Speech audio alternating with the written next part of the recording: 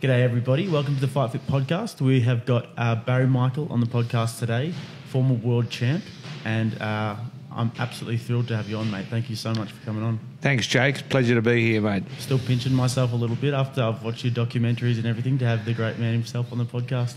Thank you, mate. Yeah, the documentary for your listeners out there is called A Melbourne Story, and it was done by Nick Butler from Bright Star Media, and he did a fabulous job on the documentary about Lester and I and about the whole scenario sort of thing. Yeah, I absolutely loved it, mate. It was such a good doco. So what are you up to at the moment, mate? What are you up to these days? We just came from the gym with my oldest boy, Zach. We just had a bit of a workout, but working in with a Chinese group that I do some business with, hopefully to start promoting some fights out of China. Looks like the first one could be in Shanghai. The date they've given me is the 16th of October. Spoke to Brian Armatruder today, and possibly Zach Dunn could fight the main event over there against the number one Chinese. I can't think of his name; it's probably a little bit unpronounceable, but they seem very keen, and Fox Sports Australian main event look fairly keen to get behind it. They're telling me they want a 5-year contract and 4 to 5 fights a year. So if it happens, Jake, it'll be great for Australian boxing. Yeah, and how do you see Australian boxing at the moment? How do you see the current climate? I think it's probably in the healthiest it's been for 15 years or maybe more. I think we've got so many good up-and-comers, and I won't name everyone because I'll miss people, but there's a lot of great prospects in Australia at the moment and a lot of good local fights coming up. I mean, we just had Dwight Ritchie and Tim Zhu, and now we've got... and that was a really good fight. Quality fight and quality match-up and a quality undercard. And now we've got Jeff Horn and Zarafa, which is another great contest, local fighters. Without bringing imports in that really aren't up to the task. 2 world-rated, world-class fighters. Jeff Horn, obviously a legend after beating one of the greatest ever in Manny Pacquiao, which when he beat Manny Pacquiao, I told everybody he had the style to beat Pacquiao. And, perfect timing. He manhandled him. He fought the perfect fight. Well, Manny's... But the commentators were so biased against him, I thought. No, I was one of the commentators. We had him actually winning the fight. Yeah. Since then, every other commentator... It started off with Teddy Atlas. Teddy Atlas said he was blatantly robbed, and then Lennox Lewis that Manny was blatantly robbed. After the fight, Manny was humble, accepted the loss, but within 2 days, the world, the fact that an unknown Australian had beaten the great Manny Pacquiao. And you know what? As Manny Pacquiao tried to enforce the rematch clause that he had, because there was a mandatory rematch clause, he's never wanted the rematch. And I'm not saying Manny wouldn't win in a rematch, because Manny's shown some incredible form since. But at the time, Jeff Horn was on a roll. He was fight fit. He's strong, aggressive. He's got power. And he's unpredictable, and I just knew that he had the right style to upset Manny. In a rematch, could be different, who knows? But Manny's never wanted the rematch. I found it strange that there are a lot of people calling out saying that Manny was robbed. Manny wasn't robbed. He wasn't robbed at all. It went to the WBO. I think they had a dozen judges sit and watch it, because there was a lot of stuff happen afterwards. And I think 10 out of the 12, I can't remember how many exactly, but it was a large majority of the judges had Jeff Horn winning. So to still keep reading about how the great Manny Pacquiao was robbed blindly in Australia, it really sort of hurts me, and it sickens me a bit that they're still saying that stuff. Jeff Horn won fair and square, and one of the greatest victories for any Australian boxer ever. I think it's goes to show how underrated Jeff Horn is as well, a little bit. Well, I tell you, I saw Jeff Horn early doors. I think it was his 4th fight. I love Samuel Colomban. He probably heard me talk about this half a dozen times, but I asked Jake Carr, who I was promoting at the time, and Zach Dunn, both very good fighters. And Zach Dunn, of course, yeah. Two guns, and I asked them both, because they both trained with Jeff Horn at the Australian Institute of Sport. I said, how will Sam Colomban go against Jeff Horn, or vice versa? And they both said Jeff Horn knocked Sam Colomban out. And I said, Sam Colomban doesn't get knocked out. And you know what? Since then, he's never been knocked out. He's fought for the Commonwealth title. He's fought 12 rounders. He's fought world-class fighters. He's never been knocked out. 1 minute into the first round, Jeff Horn hit him with a right hand. Sam was asleep. The fight was he was counted out. The fight was over. Jeff Horn was celebrating, and Sam jumped up. He didn't even know the fight had started. So it was an incredible clean knockout, and that's ever since then I've known that Jeff Horn was something special. Okay. To do that to Sam Collinban, because as I said, Sam's a one tough cookie and a ripper bloke and a quality fighter.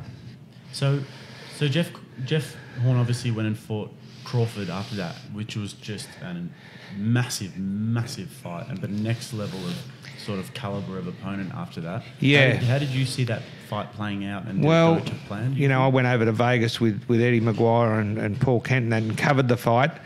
And to be honest with you, I was aware of a lot of things, that Jeff Horn was seriously struggling with the weight.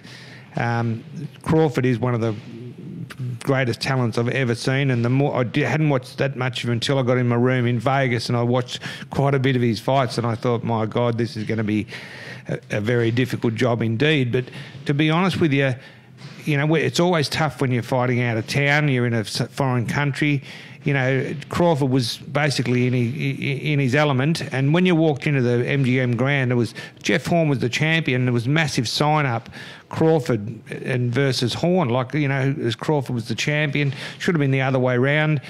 Crawford was given a 3-level penthouse with saunas and gym and all that sort of stuff, and Jeff Horn was with his wife and brand new baby in a suite, the same as I had. Look, he struggled with the weight. The final straw for me was at the weigh-in the day before the fight. Jeff Horn came in, I think, I don't know, whatever, hundreds of grams over, 300 or 400 grams over, pound or so. And 3 other fighters, Jeff Horn said he'd weighed on 2 calibrated sets of scales and was under the weight. 3 other fighters that thought they were underweight weighed over the weight. So what happened there?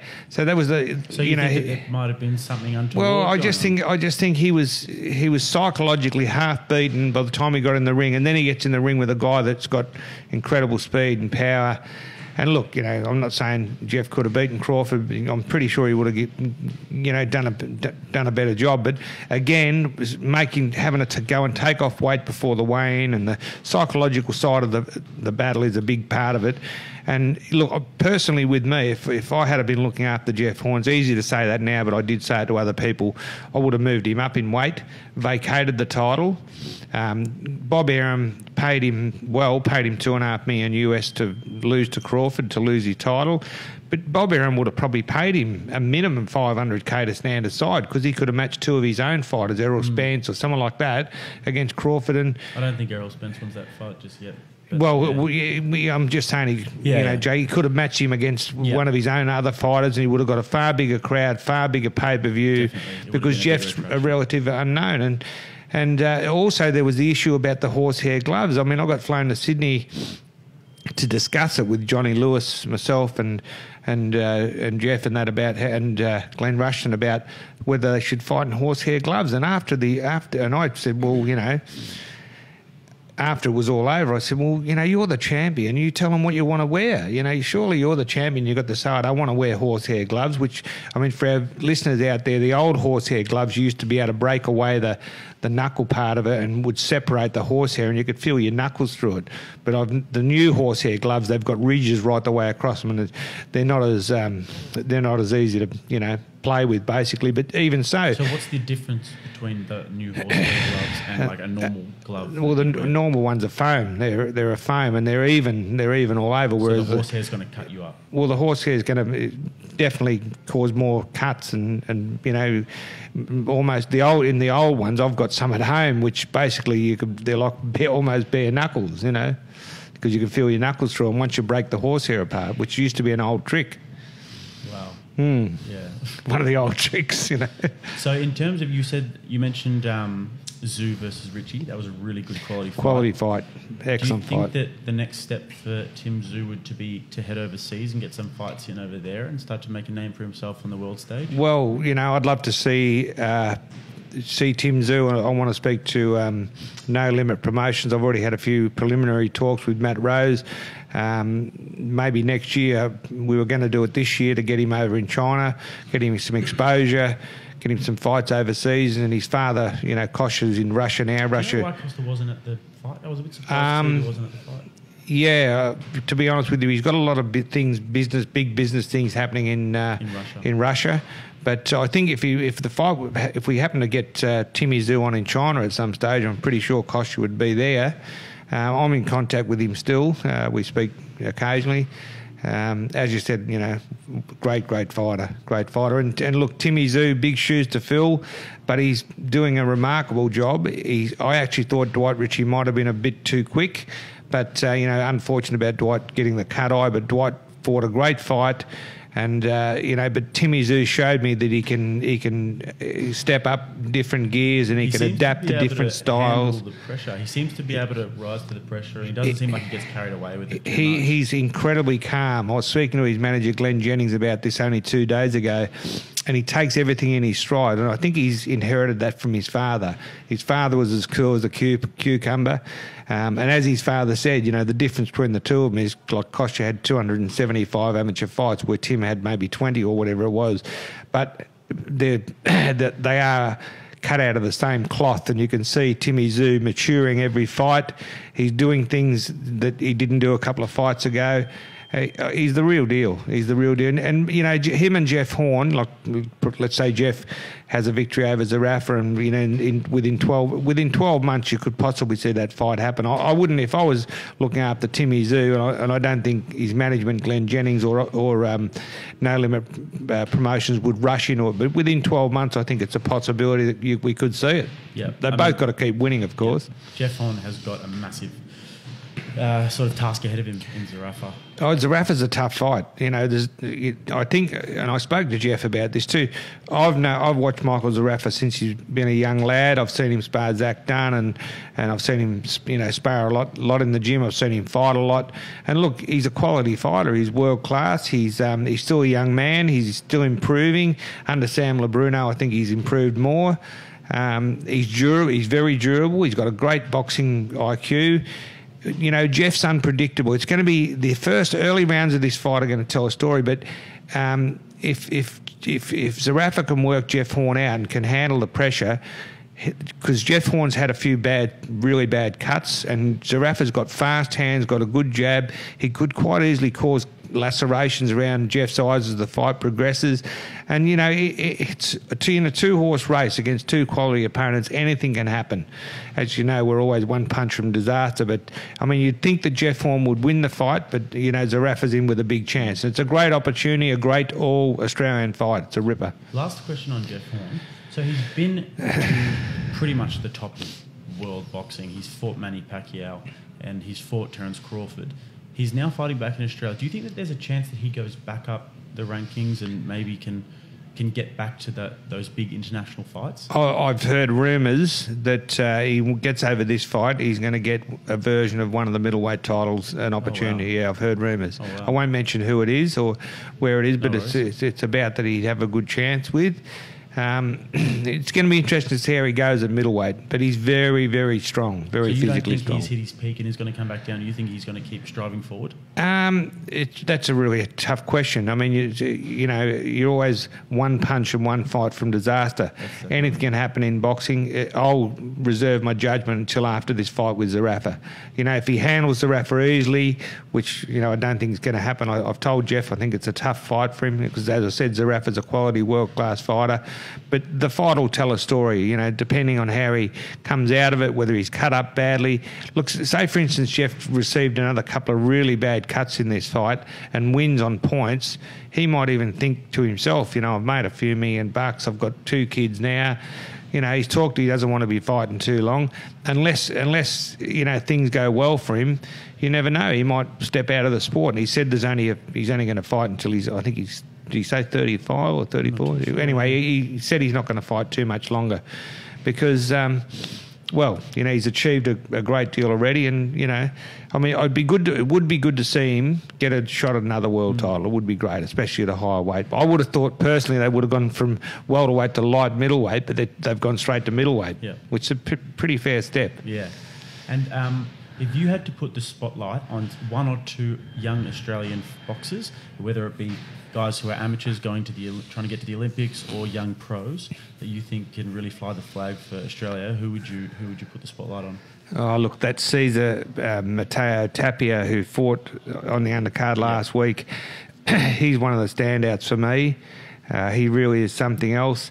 I mean, look, I've been involved with Zach Dunn for a long time. Zach Dunn's lost one fight out of 30 professional fights with 24 knockouts. He deserves an opportunity too. I'd love to get him on this podcast. Yeah, well, we could get him. I'll get him for sure for you. But look, Tim Zoo's on his way up. There's dozens of other names. I really don't want to go into it, but there's so many great prospects, Australian prospects out there at the moment. Yeah, awesome. Well, thank you so much for covering that part of things. Now, I'd love to know how you got involved in boxing. How old were you? What gym were you at? Who was training you?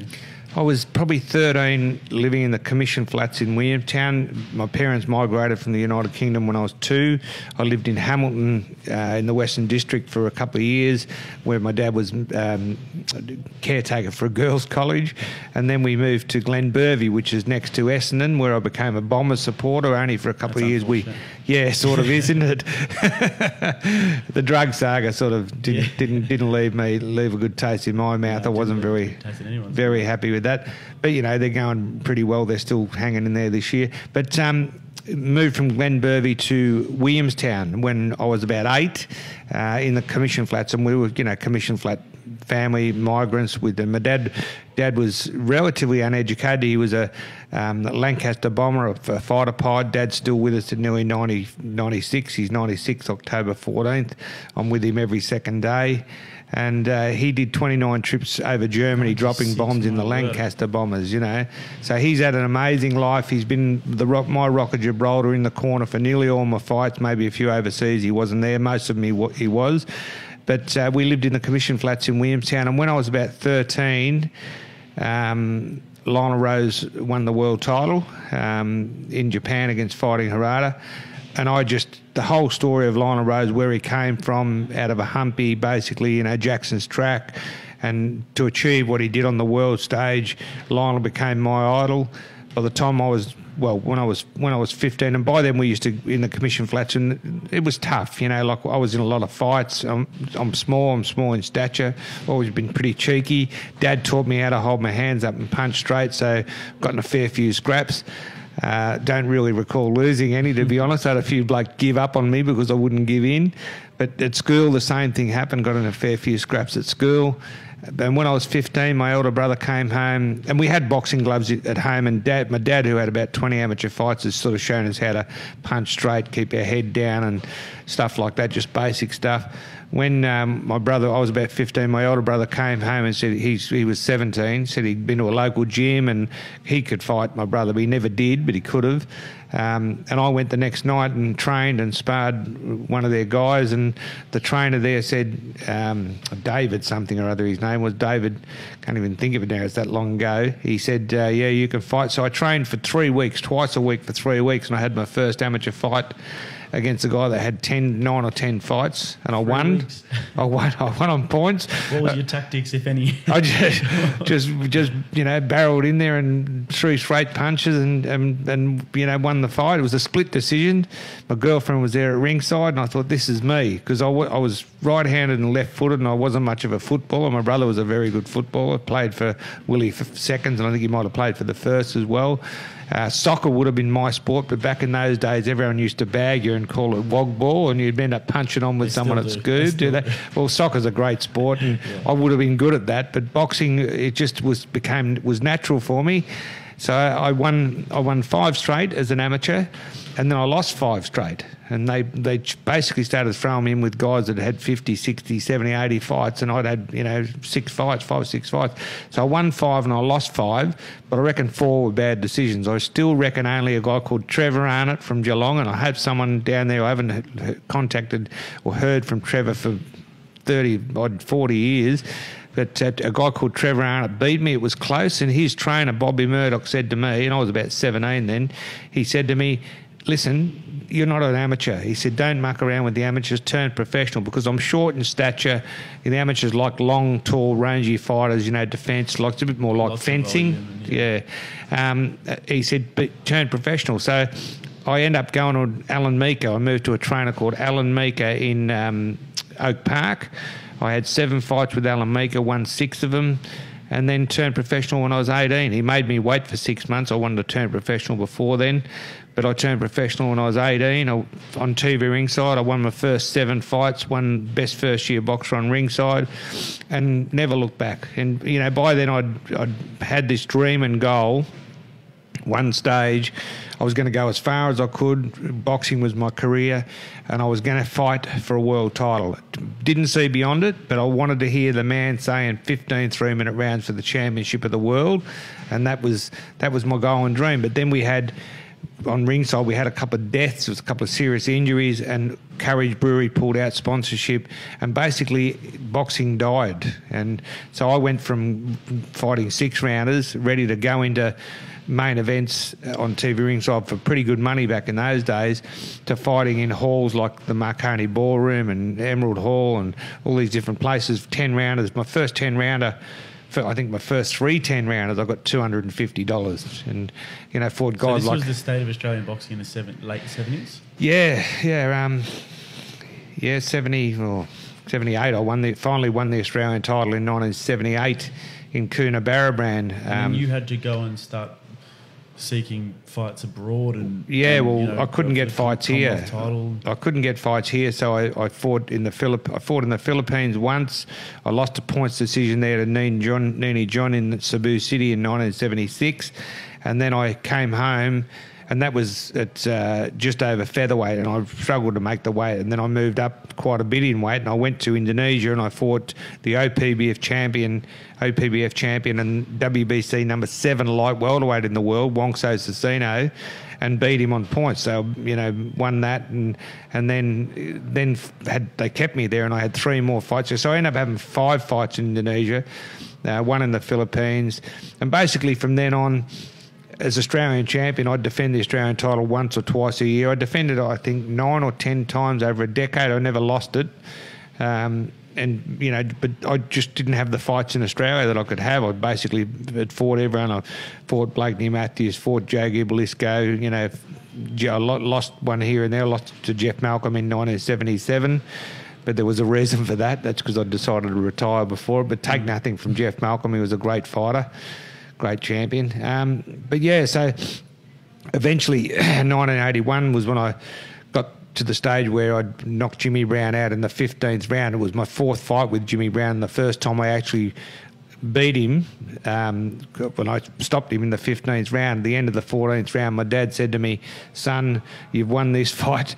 I can't take this one off you, but for God's sake, go out and stop him in the last round," because I'd fought him in the amateurs. My first loss was for the state bantamweight title. Thought I won it.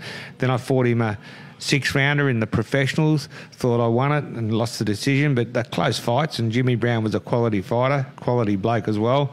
And then the third fight was another fight I promoted at Williamstown Town Hall at the end of round 1.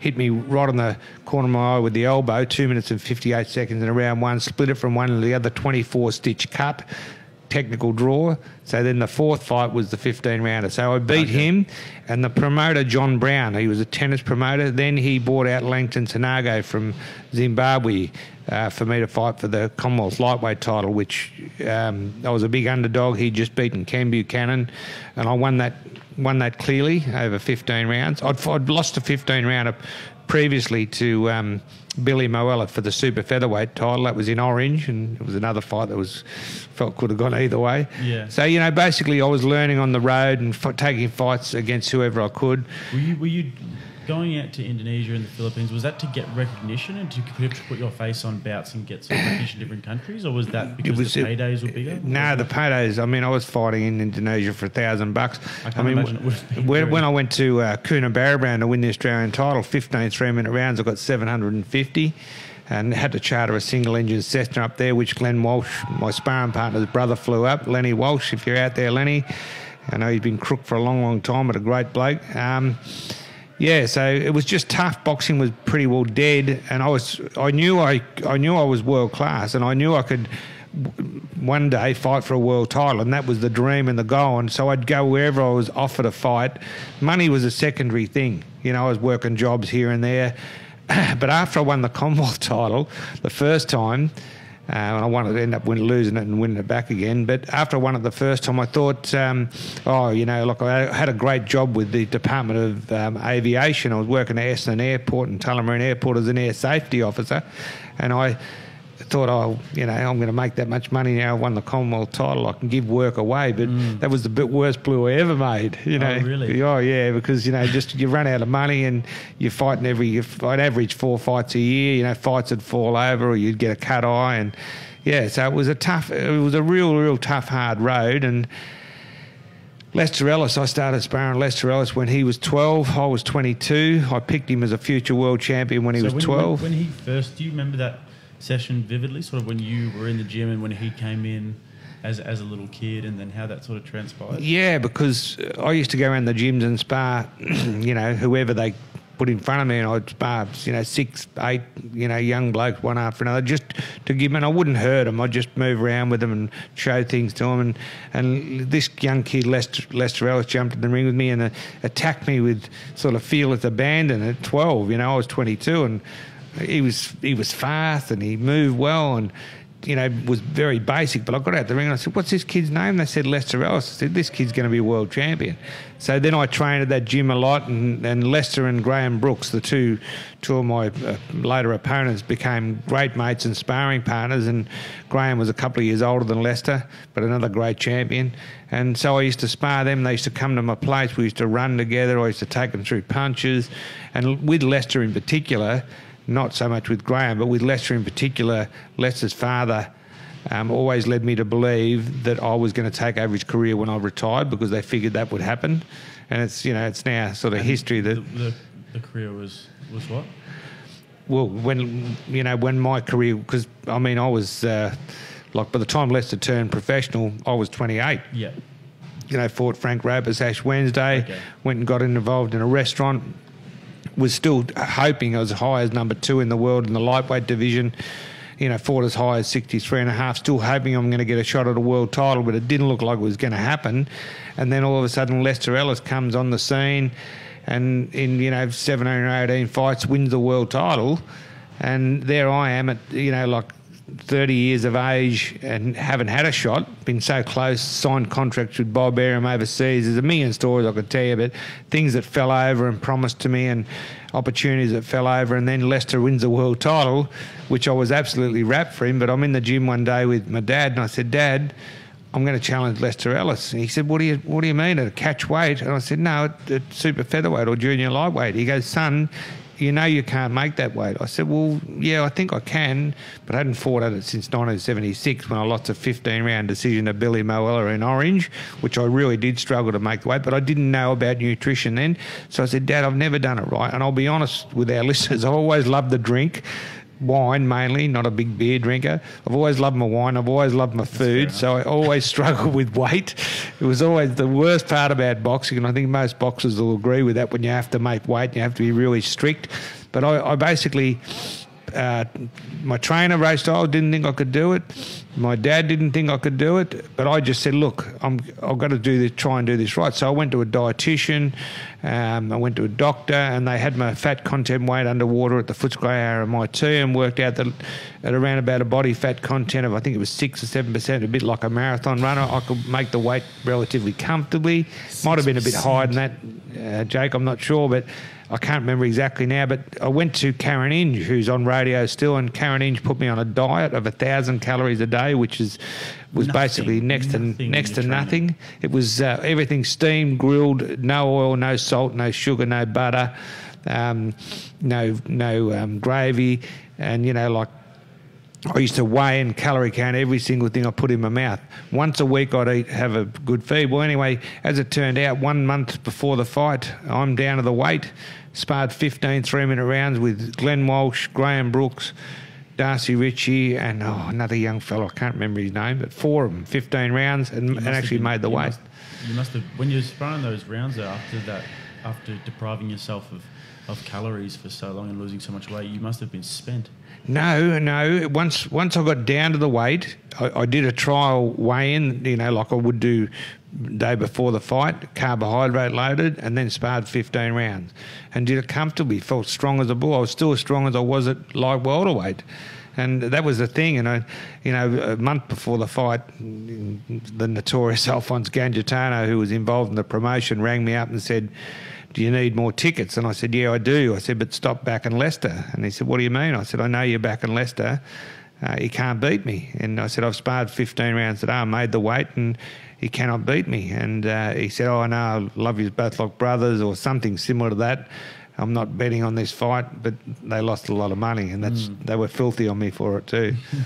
And people said there was all these rumours about I was supposed to take a dive, but no one ever offered me to take a dive, and I never would have anyway.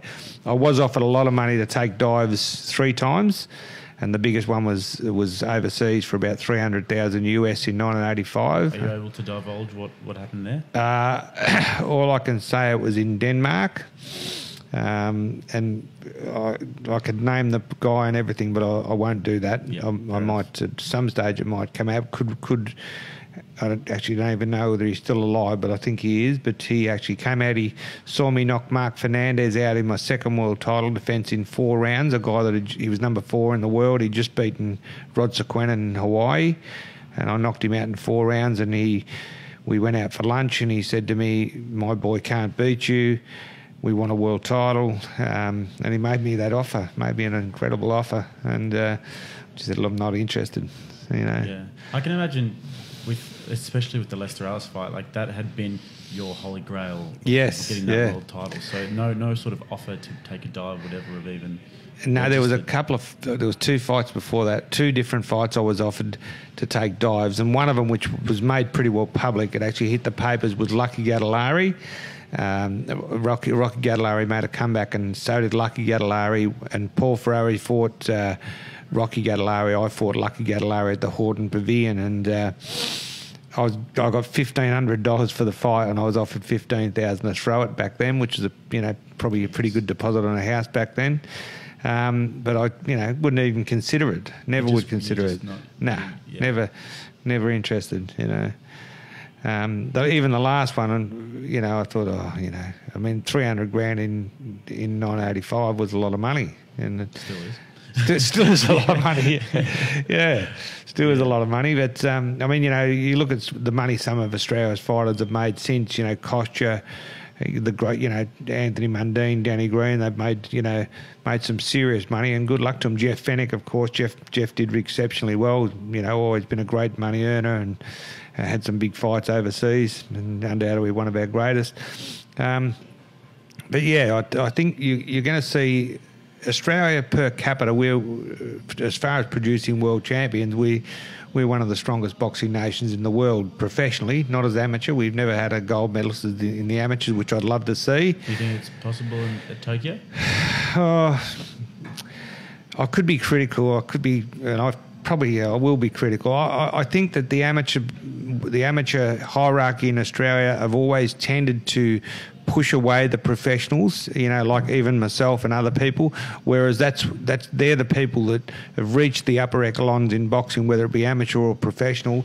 Someone like Brian Tink, who had 470 amateur fights, one of Australia's greats, maybe would have been a great amateur coach, or definitely someone like Kostya Tszyu, who won the world amateur gold medal.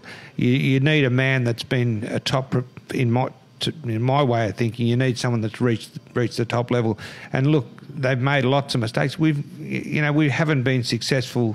I don't think we've had anyone pass the second round in the Olympics for decades, for as long as I can remember. We won 2 silvers. We've never won a gold.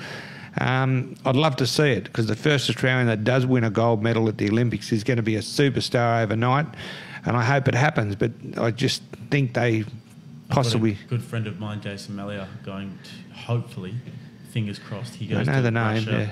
to the world champs in a few Well, good weeks, luck to him. And then he hopefully qualifies for Tokyo, but he's got the Australian titles and everything. Good. So, Look, I'd love to see it. But what's his name now? I met a former professional world champion from the United Kingdom. I can't think of his name just offhand, but professional world super middleweight champion who I commentated with out here, and he was telling me, as an amateur, you got the Australian Institute of Sport. They were paid a wage. They were given accommodation wherever they go. They get flown everywhere. It's totally different in Australia. Our guys struggle. The funding's not there. You know, and if you want people to win Olympic gold medals, you need to tip some serious funding in. They have tipped funding in and brought in, and I'm not going to mention names here either, but they brought in coaches from overseas, and they haven't appeared to be very successful, to be honest. You know, and I mean, I think it's a terribly sad thing that you would have at least maybe tried to grab someone like the great Kostya, who's been a great amateur as well. And, you know, I think you don't necessarily need guys that have been great fighters to make great fighters, but you need guys with great experience in amateur and professional, in my opinion. Yeah. You know, they obviously think differently to what I do. And also you need better funding so that our amateur boxers don't have to worry about their accommodation. You know, they just train full-time. They're full-time. Like so many of the amateurs around the world, they're semi-professional because they're paid a wage, they're housed, they're looked after. Yeah, that would be cool to see us. That's what we need. We need that for sure. It's such a good platform for people to eventually get into the pros. Undoubtedly, Jake, you know, for sure. But they've amateurs in Australia, the way I've always seen it, there's too many warring bodies. I've seen a lot of bad decisions, and it's soul destroying for some lads. You've undoubtedly seen it too. You think how could they give that decision that way? You know, in a professional fight, because it's longer rounds, and it does happen in the professionals. We've all seen it, but yeah, you know, I'd love to see an Australian amateur boxer win a gold medal, but I think it's going to be a while. Yeah. And so, just getting back to to your fights now, before Lester Ellis, what would you say was your hardest, toughest fight? Oh, probably the hardest night ever in my life was Frank Ropus on Ash Wednesday. I was actually just speaking to one of our trainers downstairs, and he said, make sure you ask him about the Frank Ropus fight. Well, you know, Frank was the welterweight champion of Australia. I was the lightweight champion, and we fought at a catchweight of 63.5. And it was, you know, just so happened that it was Ash Wednesday. It was like 47 degrees or 46 degrees or whatever in Melbourne, and 55 degrees under the lights, and you know, Frank hadn't Rumble in the jungle type atmosphere. Oh, for sure. Frank Ropus hadn't been beaten in 7 or 8 years. He'd just stopped the great Hector Thompson. He'd just beaten Baby Cassius. You know, he was on fire. And we'd sparred in the gym maybe half a dozen times or more. And I knew it was going to be a war. I knew how physically strong he was and relentless he was. But, you know, I was just a bit slicker and smarter, and I figured that I might wear him out late in the fight, which is sort of what happened. But, oh, God, it was hell and back. That was probably the physically toughest fight of my life. And Frank and I are great mates today, and he's just a champion bloke and a champion fighter. But probably my greatest victory ever was against Al Earthquake Carter. And when I fought Carter, he had 23 KOs in 24 fights. He won his last 19 by knockout within 4 rounds. And don't worry, you were a massive underdog for that. Massive underdog. No one ever hit me as hard. Round 8's the closest. I had 60 professional fights in my career. Was starching everyone that he was coming up against. He was stiff and knocking everyone out. Well, they tell me, I don't know if it's 100% correct, but they tell me he beat Hearns and Pryor in the amateurs as an amateur. And I was told, this is true, Jake, just before I lost the world title in 1987 to Rocky Lockridge in the United Kingdom, I had to go to Norfolk, Virginia. I had to go to the IBF convention to get up and represent myself, and I was told by David Wolfe, who was the manager of Boom Boom Mancini, that I was on the short list of contenders to fight Boom Boom for the world lightweight title, because him and Al Carter were both from Alliance, Ohio, and he said, Barry, we didn't fancy Ray with Carter. He said, when you beat him, he said, we weren't going to fight you, and neither was anyone else. So that set me back. That was 1982. That set me back years, that victory over Carter. I did sign a world title fight contract with Bob Arum. When I signed up with Leo Berry, Leo McDonald, Jeff Patterson and Spider Holman, the Waterfront Gang, my team, when I signed up with them, the next thing I know, I'm on a plane, first class, to New York City, met Bob Arum in his office.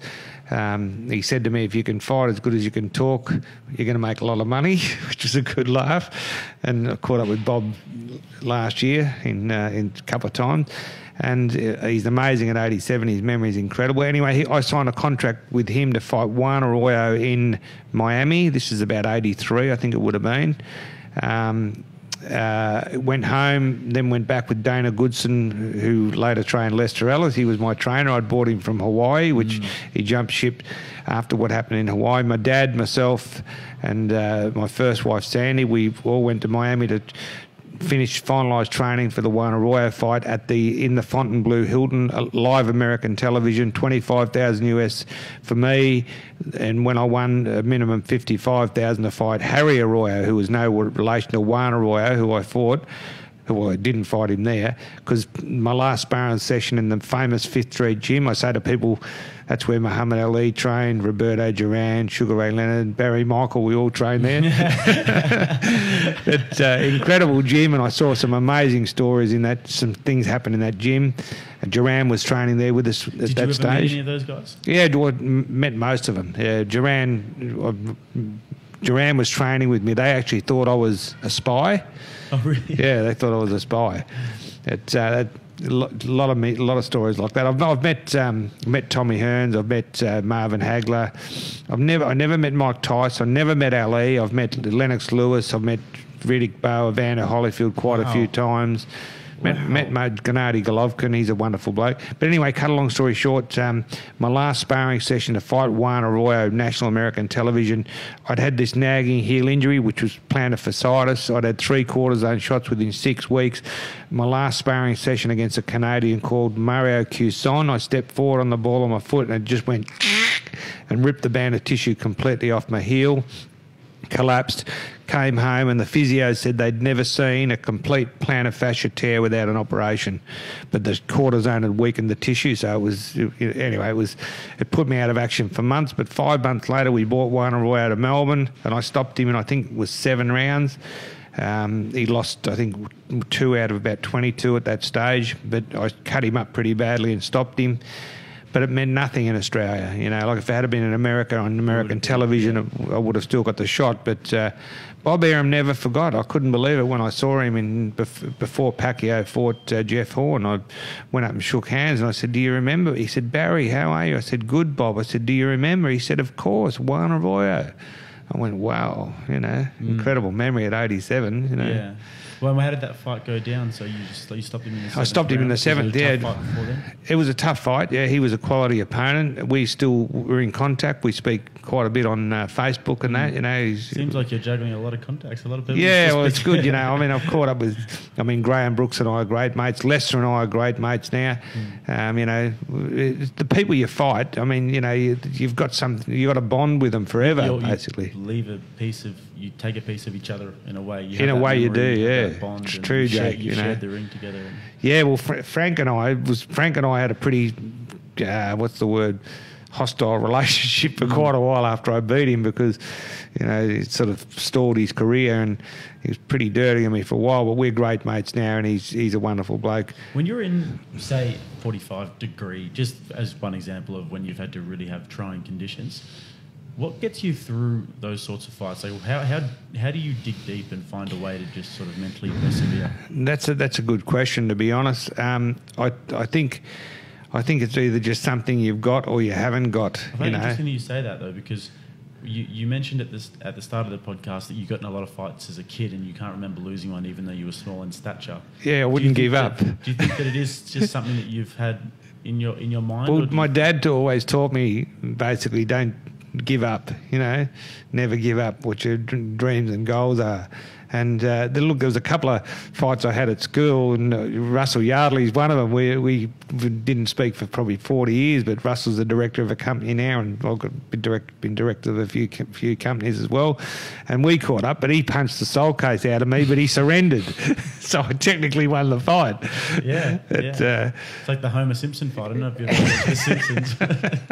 He just gets beaten up until they can't punch anymore, and then he just knocks them out. Yeah, well, I had a couple of fights like that, but Russell Yardley could fight. He was very cocky as well, and they were always generally bigger than me and longer arms, and I got a lot of scraps at school, and so I can't really one-on-one. I can't recall losing one.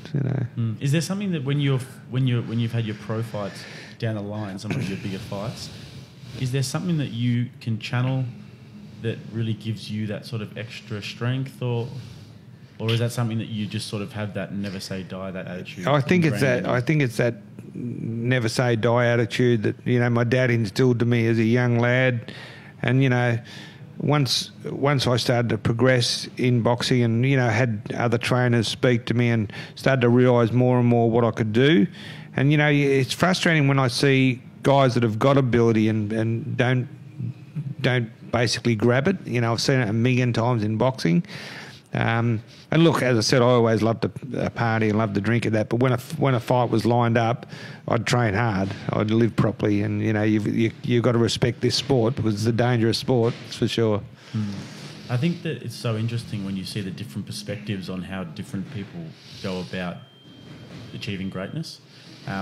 If you look at someone like, we'll use Lester Allison as an example. His mum left him when he was a little kid, and he had that sort of anger towards the world. He did. And he channeled that in that way. Yeah, that's a good point, actually. Like Andy Ruiz, who's just beaten Anthony Joshua, and he came from a really poor upbringing where he had to suffer a lot. And after the fight, he said to his mum, you know, we don't have to suffer anymore. Yep. And it's so interesting to see how different people go about it. Well, great to see. And I mean, that's probably why, you know, I mean, I come from not a privileged background. As I said, my dad did a remarkable job because he was started as a postman when we moved to Williamstown, you know, peddling around, putting letters in.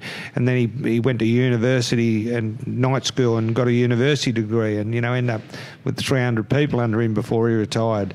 So, you know, Dad's been a great mentor and a great example for me of never say die attitude. And my dad, like me, I'm very, very physically strong for my size, and that was one of my biggest assets always. And my dad's the same. He's incredibly strong. And to see what he went through in the war as well, you know, I think I certainly inherited it from him, you know, my durability and toughness and that. I mean, Mum was my mum hasn't been with us for a long time, passed away from breast cancer, but she was a wonderful woman. But I think my toughness and durability comes from my father's side. And I've got Irish, English blood. My grandmother was fully Irish, so I'm a bit of a mixture. You think that's where you got your sort of smart-ass thing from? From the Irish side, could possibly be. I'm not really sure, to be honest. I just find it so funny when people talk to each other in the ring, and the things that they say. Because when you're in the heat of the battle, right, at that moment, it's quite hard unless it's something that comes naturally to you. It's hard to be able to talk to someone and to be able to be witty and. Yeah, well, that was something you did quite well. Round 3 with Leicester when. Gus Mercurio stepped between us and warned me for punching low and then said box on, and for a split second I sort of was thinking about what he'd said to me, and Lester went on with it. Lester picked me up with an uppercut and smashed me with the right hand, and I was in Disneyland. It was one of the biggest shots I ever took. And he knew I was badly hurt, and he bombarded me, and I tried to grab him, and he pushed me off. 3 times he bombarded me. Finally, I got him, and I said to him in his ear, pulled him close, and I said, if that's the best you can do, you want to forget it. He said to me afterwards, he said, I was the only bloke he fought that could talk and fight for 15 rounds. That's the thing. That's what I find so fascinating, is that you can talk and fight. He said if we fought again, he'd wear earplugs. Yeah. I talked to a lot of my opponents. I talked to Frank, and I had a few words, or Frank was just basically wanting to kill me. Do you remember what you said to him? Frank, I just would hit him with some good clean body shots, and I'd go, that hurt you, didn't it, Frank? You're going to be able to take them all night. He'd just go, and he was relentless. He was just relentless and so strong. I had 14. He hit me. We'd sparred in the gym years before, and he hit me with an uppercut and put the buckle of my head guard under my chin. I think I had 6 or 7 stitches.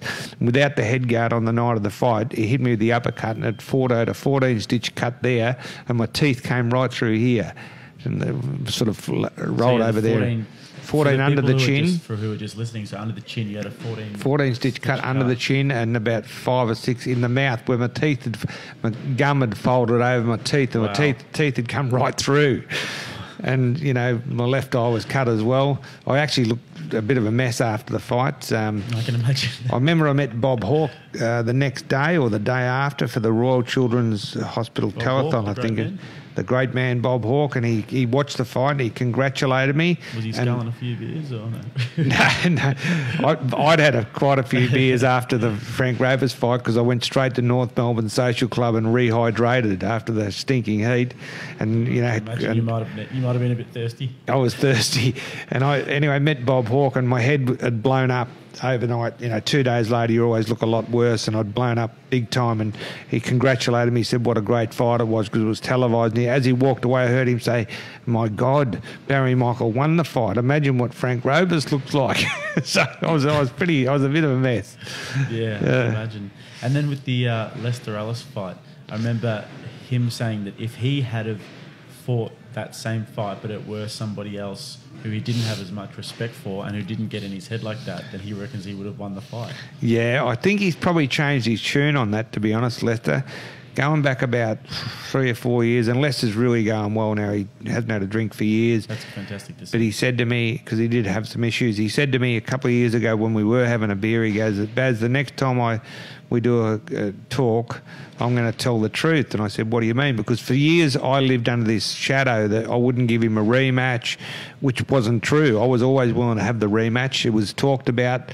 It would have been a massive fight. It would have been a massive fight, massive payday. And Lester basically has said on radio, and he said it in public, that he never wanted a rematch. I always had his number, and he never could have beaten me. And you know, it took him 30-odd years, but that's what he said since. And look, it was like kind of the big brother mentality. Like you can't really beat your big brother, and he sort of came up idolising you in a way.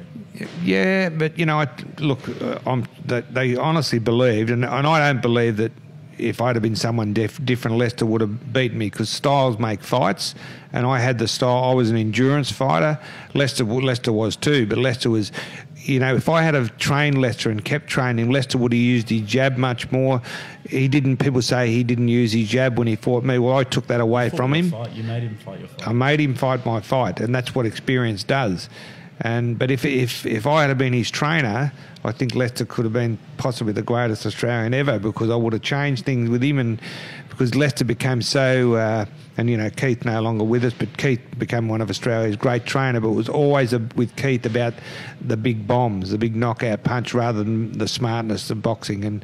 And you know, Lester could have developed a better jab and used the jab and used more higher boxing IQ than he did, because Lester had this incredible killer instinct. He wanted to blast everyone out of there, and I mean everyone in the gym as well. And as you said, he had that pain from what had happened when he was a young boy with his mother leaving him, and that was what was one of the things that ate Lester up, you know, and drove him to be what he was. But yeah, some incredible talent, Lester. He's probably the greatest natural talent that I'd ever come across, you know, in my career. Do you think that that's like a matter of, you know, coordination and, you know, the ability to want to come forward, to want to fight, to have a fight? Yeah, a combination of everything, really. And, you know, as you said, you know, Lester came from a relatively poor background, and his mother had left his father, and that gave him something to like get between his teeth and, you know, make him bitter against the world, which boxing was a great release for him. And he just became so good at it. He was just so natural as well. You know, I mean, he couldn't have got to where he was if he wasn't the natural athlete and had natural reflex. He was incredibly hard to hit too. He moved his head extremely well. Yeah, just a great all-round athlete. Mm. So do you know of any examples of people who have gotten to get to like a really, really high level of boxing without being a really good athlete, with just, you know, sheer toughness? Yes, definitely. I've seen guys that, yeah, you know, a lot of it's the mindset, and there's so much of boxing is in your mind, what you want to achieve and what you want to get to. And I mean, you see some fighters that have got all the ability in the world and they'll never make it, and other guys that haven't got as much ability but have got the determination and the drive and the toughness and will achieve things that, you know, guys with more ability can't achieve. Mm. Yeah, it's interesting. Do you know of any examples of people who they can be talented as well, but who are just tough to the core? That I've dealt with, there'd be a stack, but let me think now. Well, Frank Rovers is one for sure. Frank was just relentless. Frank wasn't like a super slick boxer. Couldn't take no for an answer. Couldn't take no for an answer. Would walk through a brick wall. You know, just relentless. Trained hard, run marathons. You know, just lived and trained and ate boxing, and you know, he just a machine. He was just an absolute machine. And you know, to stop guys like Hector Thompson and Baby Cassius when Baby Cassius was at his best. You know, beat them over 15 rounds by just sheer work rate and strength and pressure. You know, yeah, Frank's a great example of that, what you can achieve. Yeah. And what was your tactic when you went in to fight Lester Ellis? Because obviously the mental warfare was kind of there. You had the post there of him saying enemy on it. He said that he had your face on the dartboard. Yeah. There was a little bit of bad blood. There was Dana really Goodson bad blood. Had changed corners. Yeah, Dana It was almost Goodson. like it's like you know, it's something that you'd have to see in a movie. But Yeah. it's just insane the amount of you know build up there was. Dana Goodson, after I collapsed in Miami with the heel injury, within a week of getting back to Melbourne, Dana Goodson had jumped ship and was Lester's trainer. And I was filthy on that because I'd bought Dana. I'd lived in Hawaii with Dana, lived in a little dingy flat with him, trained with him. He was number 2 kickboxer in the world. I said to him, I'll bring you to Australia and I'll make you a superstar. And I brought him to Australia, and no one would fight him here. I did promote one of his fights here, but then he became a legendary trainer and mentor for so many kickboxers and boxers.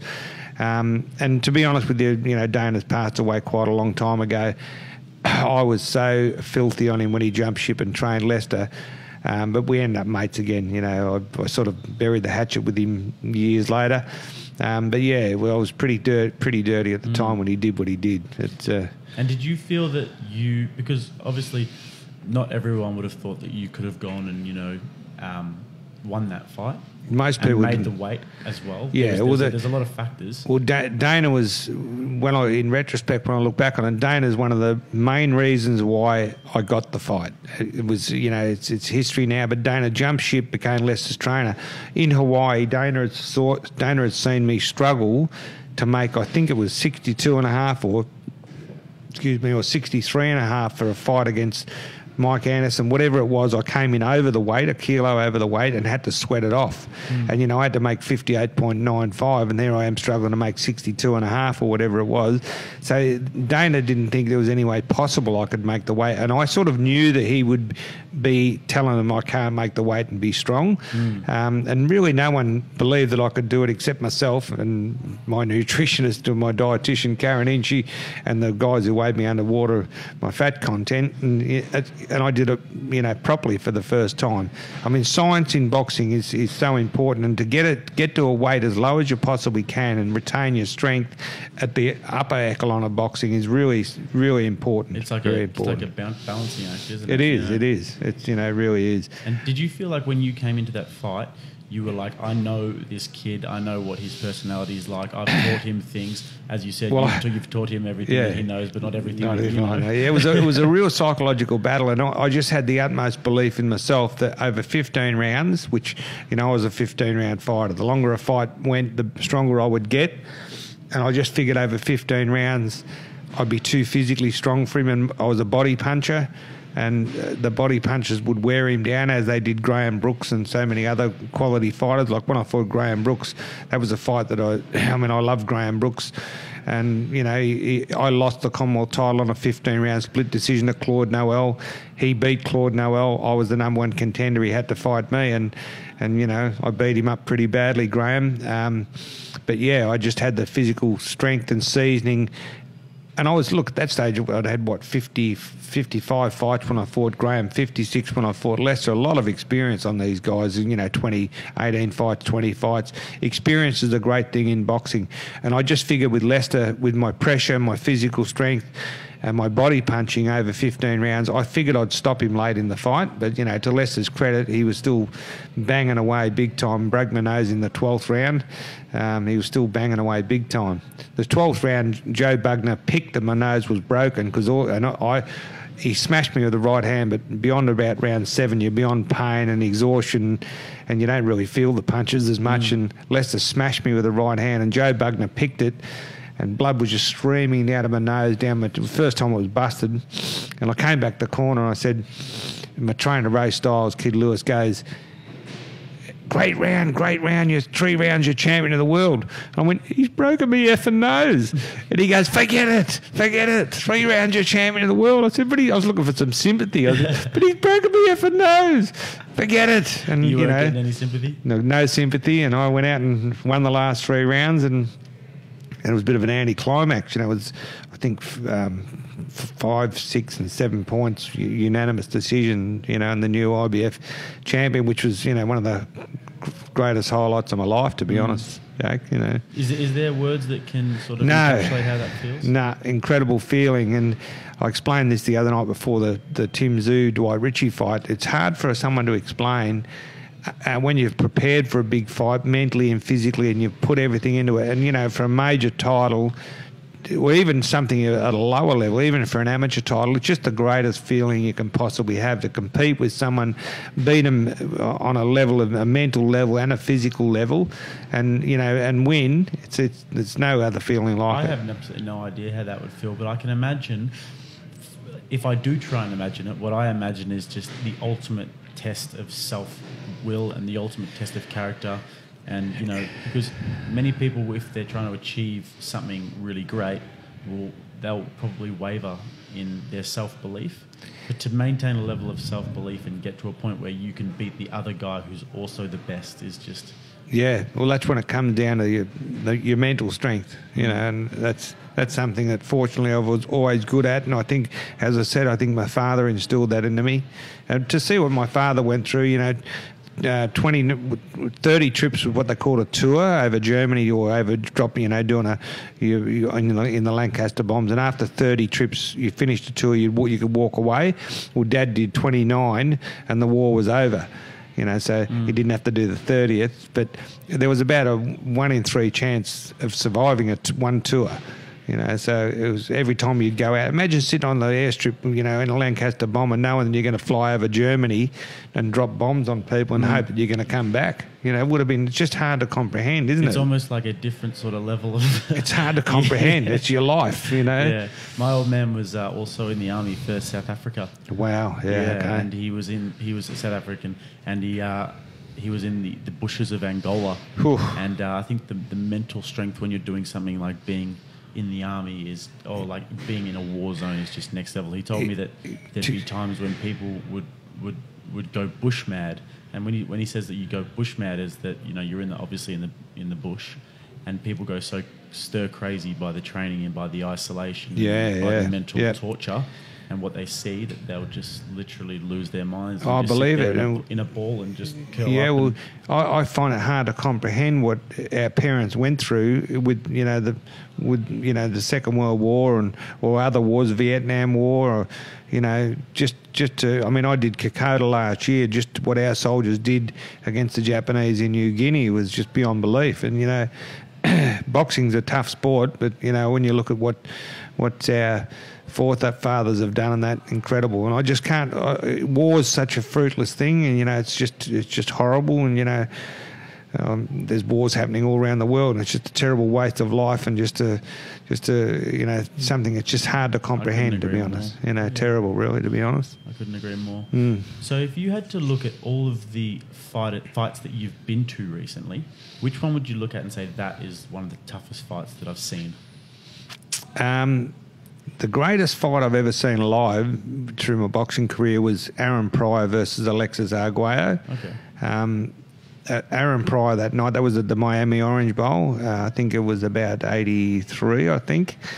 Aaron Pryor that night, and Aaron Pryor later came out that he was a pretty heavy cocaine user. Whether that was used on the night or not, there's debate about that. But he was inhuman that night. The way he fought relentlessly for 14, stopped Arguello in the 14th round. And, I've seen a million great fights in Australia as well, but, just some of the greater fights like Muhammad Ali against Joe Frazier, the first fight even, to come back after 3.5 years out and to be beaten that first time and to be knocked down in the 15th round and to get up and finish the fight, and then to come back and beat Frazier twice after that. What a fighter, what a man. And, Roberto Duran's another one that, he fought until he was in his 50s. And these are some of your favourites. They're my favourites, probably. And, Sugar Ray Leonard was another one of my favourites. And I've had the pleasure of meeting Sugar Ray on a few occasions and Roberto quite a bit. Hopefully next time we do a podcast, I'd love to just go through all those guys you've met and just see how they were as people. And you look, unfortunately, Tommy's not real good. Roberto's 100%. He's mad as a cut snake. Marvin Hagler's in a remarkable condition. Evander Holyfield's good. Kay went to become a movie star in Italy, didn't he? Yeah, he did. He's a bit of a star over there. He still looks in great condition. George Foreman, I've interviewed George and I've had dinner with George. He's fabulous, I've never met. I'd love to meet Mike Tyson. He's one guy I would love to meet. And so would I. What a machine! What a machine! Yeah, I would love to as well. So, who do you think is your favourite Australian boxer of all time? Lionel Rose, without doubt. Johnny Famechon and Lionel Rose were my two idols. More so Lionel because I sort of. I knew Johnny's background. He was a French-born and migrant immigrant like me. But to see where Lionel came from, and probably the fact that I became a sparring partner of Lionel when I was about 18. Never sparred Famo. Famo retired by then.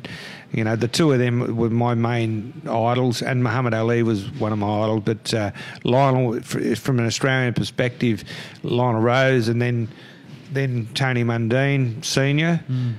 He was one guy I looked up to a great deal, and unfortunately he never got to win a world title, but he fought Carlos Monzon, one of the greatest fighters in history. But Lionel Rose was my main idol, and probably one of the main catalysts that got me into boxing, to see what he'd achieved and where he'd come from. I thought, well, if he can do it, with the adversity that he's faced, I can do it. Yeah. I've had such an awesome time with this podcast. As I said before, I'd love to do it again sometimes. I think with a guy like you, we can't do it in 1 hour. We kind of need 3, 4, 5 of them, and a little series of different. Well, Jake, I'm happy to do it whenever you want to, mate. Up for that. So for sure. We keep this one to an hour. Yep. And then have a few different ones if you'd be up for that. Sounds good. All right. Thank you so much, Brad. Good on you, Jake. It's been an absolute pleasure. It's been my pleasure. Thank you so much. Thanks to all the listeners out there. Thank you. Awesome. Cheers.